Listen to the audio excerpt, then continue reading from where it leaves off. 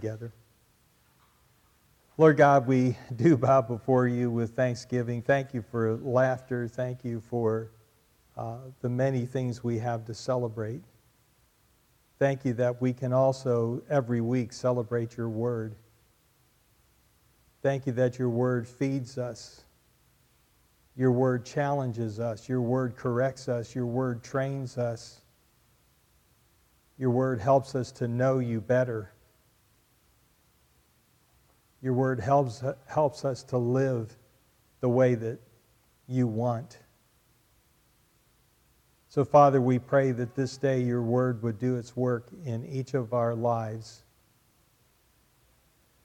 Thank you for the salvation that we have been freely given because your Son willingly went to Calvary's cross and took our place.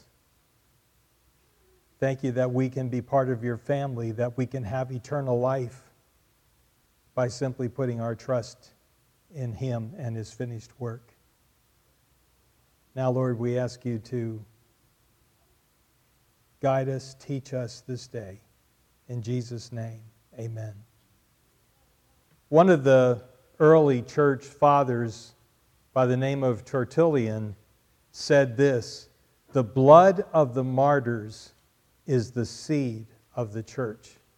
The blood of the martyrs is the seed of the church. In our passage this morning from Acts chapter 7, verses 54 to 60, we encounter the first martyr in the church. The first martyr in the church. Interestingly enough, the word martyr comes from the Greek word martyria, which means testimony or witness. Stephen's testimony, his witness, led to him giving his life for the sake of the gospel. Martyria means to bear witness or to testify or to be a witness. Stephen paid the ultimate price for carrying out Jesus' command in Acts chapter 1 and verse 8. You will wait till you receive power from on high, and then you will be my witnesses in Jerusalem and Judea and Samaria and unto the uttermost parts of the world. Stephen paid the ultimate price for being a witness. Most of us will never pay a price that high, but some through the centuries, some today have been called and are being called to pay the ultimate price so that they can be a witness for Jesus Christ. That's what we're encountering in our passage today. To understand the context of the passage, Israel once again rejects God's truth and murders God's messenger. That's what the message has been from Stephen to the Sanhedrin. Israel is once again rejecting God's truth. Israel is once again murdering God's messenger. The main point that this passage is teaching us is this: God's servants can be silenced, but the gospel cannot be stopped. God's servants can be silenced, as Stephen was, but the gospel cannot be stopped. Opposition, even fierce opposition to the gospel, will ultimately fail. However fierce the opposition to God's servants, they can find peace as they look to God, as they look to heaven. Thirdly, we see in this passage that the Holy Spirit gives us boldness to witness and boldness to endure to the end.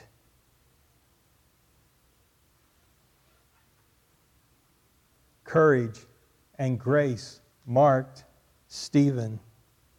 Well, as Chris shared with us last week, Israel had a history of failure to perceive God's true work. They had a pattern of rejecting God's truth. They had a tendency to become bound by man's tradition and to ignore God's truth. Stephen told them that neither the law nor the temple were meant to be permanent. They were precursors to something better. They were the means to the end, not the end in themselves. They were to show men and women their true need, to cause them to seek spiritual redemption, to cause them to seek God Himself. That was the purpose of the law. That was the purpose of the temple. They were precursors to something better. Ultimately, justification by grace through faith would be the way we are accepted to God and in His presence. Rather than a temple, God today indwells His people. You and I, as believers in Jesus Christ, are the temple of God. See, the law was temporary to lead us to Christ. The temple was temporary because we are today God's temple. Now, there'll be a millennial temple when God once again deals with His nation, God once again deals with His people. But today, during this age, during the church age, we are God's temple. We are God's dwelling place. But the Israelites had made idols, as Chris shared with us last week. They had made idols of the temple. They had made idols of the law. Having Moses, having the law, having the temple did not guarantee proper worship, did not keep them from rebelling against God. They turned them into virtual idols. Israel's history is one of God trying to expand His people's thinking to see Him in all of His greatness, and of His people trying to make Him man-sized.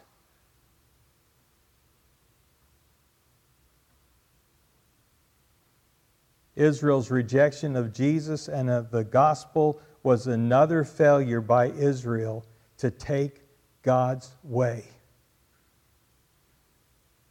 Now, before we get into the results of Stephen's message,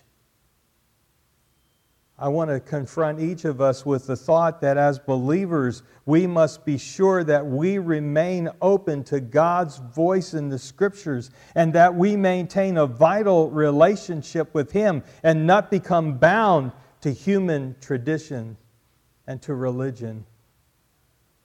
It's so easy to follow tradition. It's so easy to become religious without being holy. We must remain open to God's voice, and we must not reduce Him and make Him man-sized. Well, that's what's happening here. We read in chapter 7 and verse 54, when they, that is the Sanhedrin, when they heard this, that is the message that we were taught last week, the message that I've just tried to recap.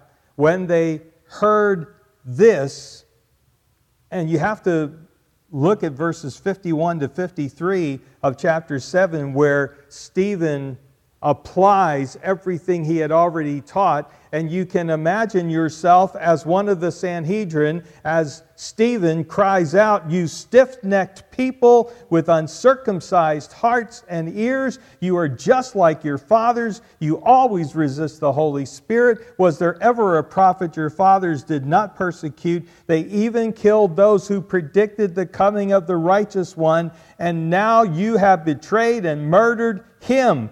You who have received the law that was put into effect through angels, but have not obeyed it." I mean, you can see it. It's kind of like Emeril Lagasse preparing a meal and kicking it up a notch. Bam, bam, bam, bam. When they heard this, they were furious, and they gnashed their teeth at him. As one writer said, they cut his speech short. They had heard more than they desired. They became furious. Their reaction is described by various writers as savage fury, blind rage, heartless cruelty. They became more and more and more agitated. I believe because they were under the conviction of God. I believe it's because they understood the truth of Stephen's words. They had chosen tradition instead of God. They had chosen idolatry, worshiping the law and the temple instead of worshiping God. And they could not take another word out of Stephen's mouth. Now, there's something I want you to see. There's a contrast that goes on throughout this passage that I want you to notice. When they heard this, they were furious. They gnashed their teeth at him. But Stephen, here's a contrast.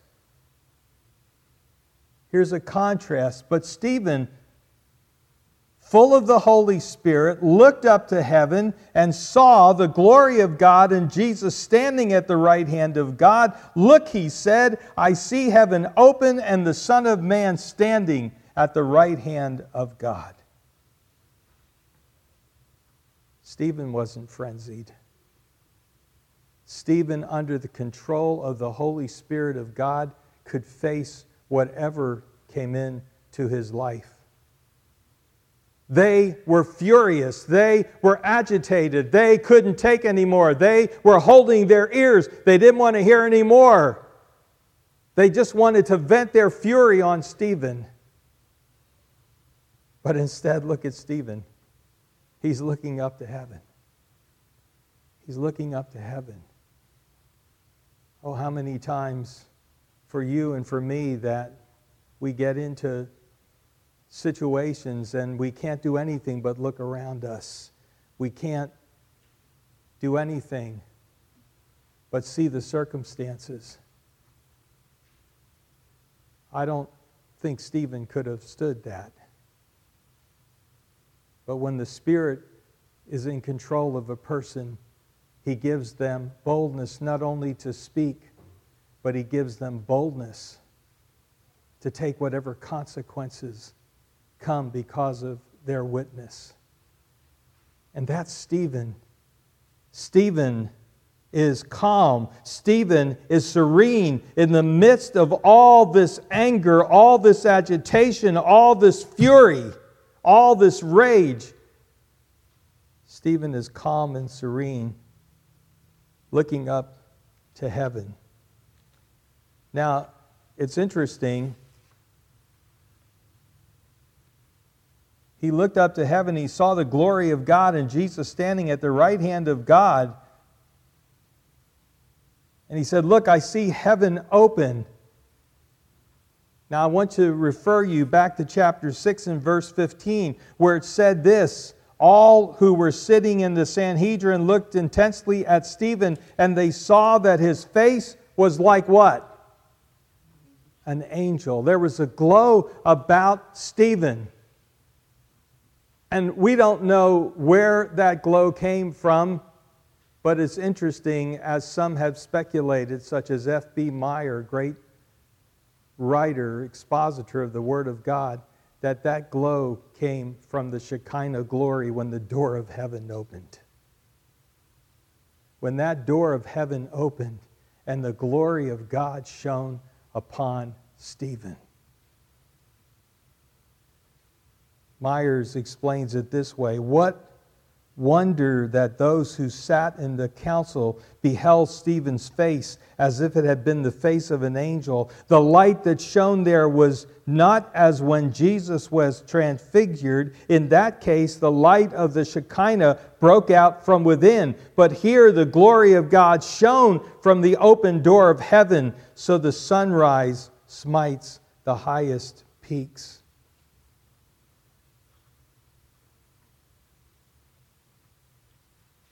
Stephen reflected the glory of God. As Jesus opened heaven's door to receive Stephen to himself. Can you imagine that? In the midst of all this fury and anger, Stephen looks up to heaven. Heaven's door opens, and Jesus is standing. Some people have speculated, why is he standing? Normally, when you see him in Scripture, he's seated after the resurrection and ascension. He's seated at the right hand of God.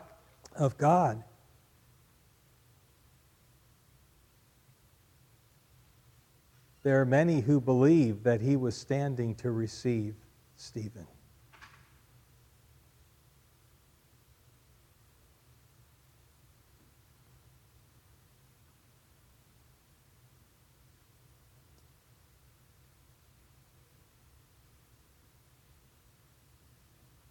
When we look at what the Scripture says, by the way, this is the first of 3 manifestations of the glorified and risen Christ. There are 3 in the New Testament. 3 manifestations of Christ after he was risen and ascended into heaven. This is the first in Acts 7. The second is to Paul in Acts chapter 9. When the resurrected, ascended Jesus appeared to Paul on the road to Damascus. The third is Revelation chapter 1 and verse 10, and chapter 1 and verses 12 to 16. That's the revelation of Jesus, the glorified, risen Jesus, to John the apostle. Well, some have speculated what it means when Jesus is sitting and what it means when he is standing. And I think it is interesting speculation. Some say that seated, when Jesus is sitting, it symbolizes his finished work of redemption. It symbolizes his finished work of redemption. His work is complete. His work of redemption is complete. Remember, one of the 7 sayings of Jesus from the cross is, "It is what? Finished." It is finished. In Greek, it's tetelestai, a word that was used to mean to show a bill had been paid, a word that was used to mean a task was finished, a word that was used to mean a sacrifice had been offered, a word that was used by the Greeks to mean that a masterpiece was completed. All of those happened at the cross. When Jesus is sitting, it symbolizes his finished work of redemption. Others speculate that Jesus standing symbolized his work of sustaining his own. He does that for you and he does that for me. He sustains us.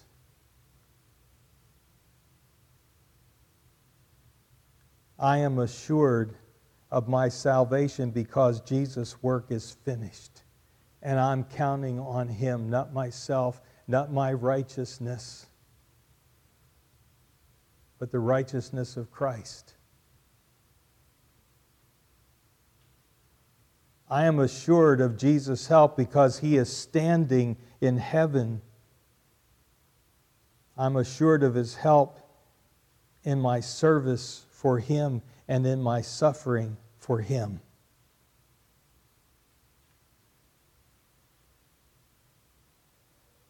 Verse 57, after hearing him say,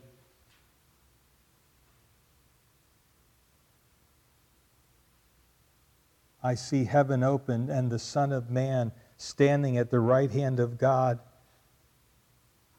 What about that statement made them so furious that they rushed up to grab him and stone him to death? Well, by saying Son of Man, by recognizing that Jesus is the Son of Man, he's repeating what Jesus had said before the high priest. When he referred himself as the Son of Man, he's referring to Daniel chapter 7, where the Son of Man is a messianic title that represents the Lord's universal rulership. Access to God is now through Jesus Christ, not the temple, not the priests. They clearly understood what he was saying. They clearly understood what he was saying.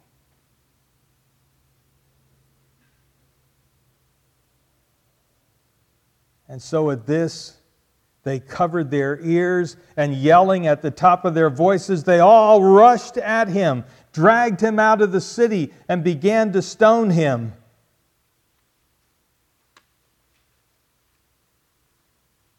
That was the penalty for blasphemy. They understood clearly the implications of Stephen's message. Israel was guilty. The law was temporary. The temple must be done away. That was blasphemy. And they grabbed him and they dragged him outside the city.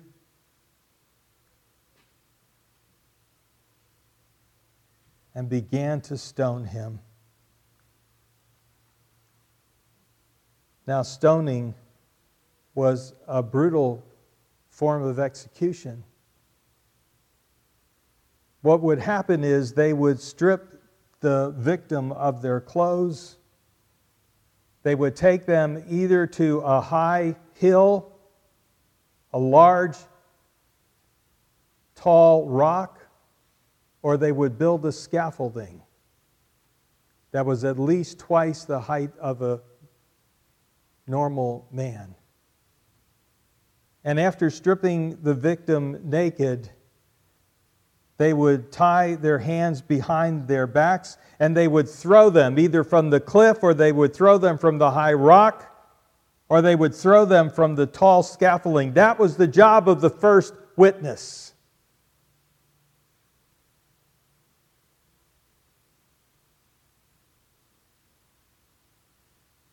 His hands tied behind him, the victim would fall face down. If that didn't kill him, he was rolled over, and then the second witness would roll a stone off the rock or the scaffolding, either onto the victim's head or onto his heart.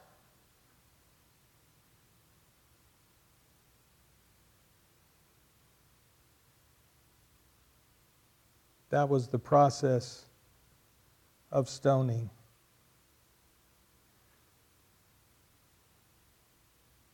Meanwhile, we're told the witnesses laid their clothes at the feet of a young man named Saul. We're introduced here to Saul, and he'll become very important, as you know, to the book of Acts. He will become soon the main character in the book of Acts. And Saul, by holding and guarding their clothes, was giving his approval to what was happening. The irony of all of this is Saul is the man who would carry on Stephen's work later. Because God can't be stopped. And the gospel can't be stopped. You can rid a situation of God's servant, but you can't stop the message of the gospel. You can't stop the gospel from going forth. While they were stoning him, Stephen prayed, "Lord Jesus, receive my spirit." That was reminiscent of the Lord from the cross. Remember, that was what he said, I believe, in his 7th saying, when Jesus committed his spirit to the Father. If he hadn't done that, Jesus could not have died. He was in control of the process the entire time. It's interesting to think that Stephen says here 2 things that Jesus said from the cross. The first is this: committing his spirit to the Lord. It's interesting to think that when heaven's door opened and Stephen saw his Savior, that Jesus' body still bore the marks of the cross. His hands still bore the nail marks. His feet still bore the nail prints. His side still had the hole. It would be interesting to speculate that as Jesus looked up into heaven and saw Jesus ready to welcome him into his presence, that he thought of Jesus on the cross and the things that he said from the cross.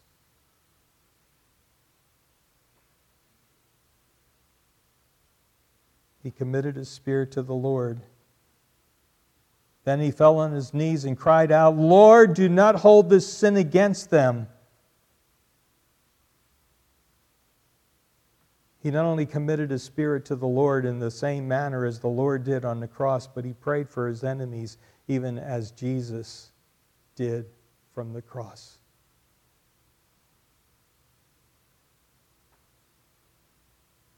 Remember, Jesus repeatedly, the first of the 7 sayings of Jesus from the cross, he repeatedly said, "Father, forgive them, for they know not what they do." In English, we get the idea that he said it once and done. In Greek, you understand that the verb form is an imperfect verb form, which is repeated action in the past tense. What that means is Jesus repeatedly said from the cross, "Father, forgive them, for they know not what they do. Father, forgive them, for they know not what they do. Father, forgive them, for they know not what they do."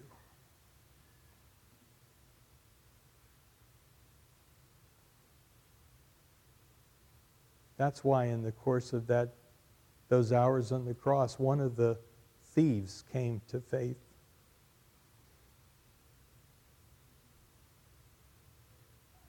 As he was demonstrated by Jesus, such grace and forgiveness. When he had said this, he fell asleep. What a beautiful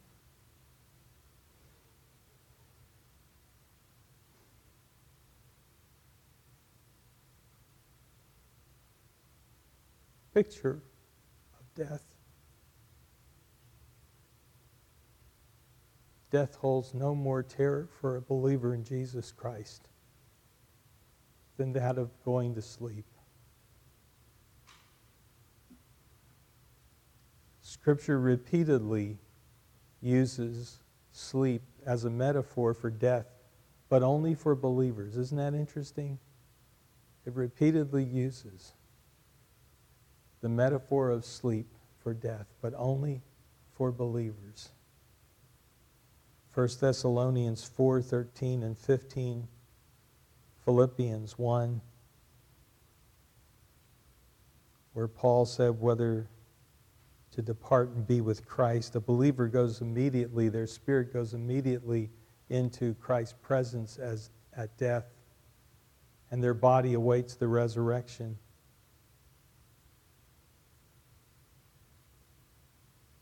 Second Corinthians 5. John 11, Jesus uses sleep to speak of Lazarus' death. 1 Corinthians 11, Paul uses sleep to speak of believers' death. In that case, it was in the judgment of God. He fell asleep, went immediately into the presence of God, and Saul was there giving approval to his death. That set off unbelievable persecution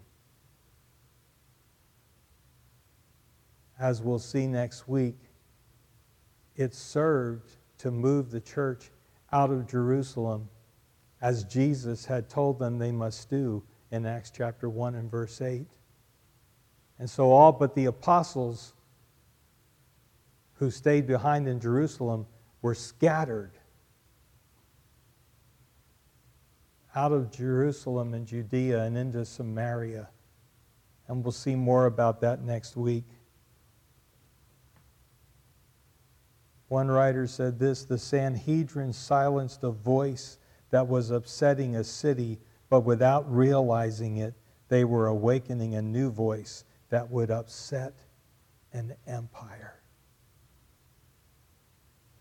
See, God's servants can be killed, but the gospel cannot be stopped.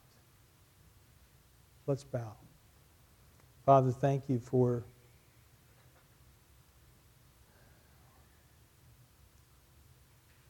this account of Stephen's giving his life for the gospel, the first in the age of the church to do that. Thank you for his courage. Thank you that your Spirit gave him the peace and boldness that he needed at that moment in his life. But thank you, Lord, also that death holds no terror for the one who knows Jesus Christ as their Savior.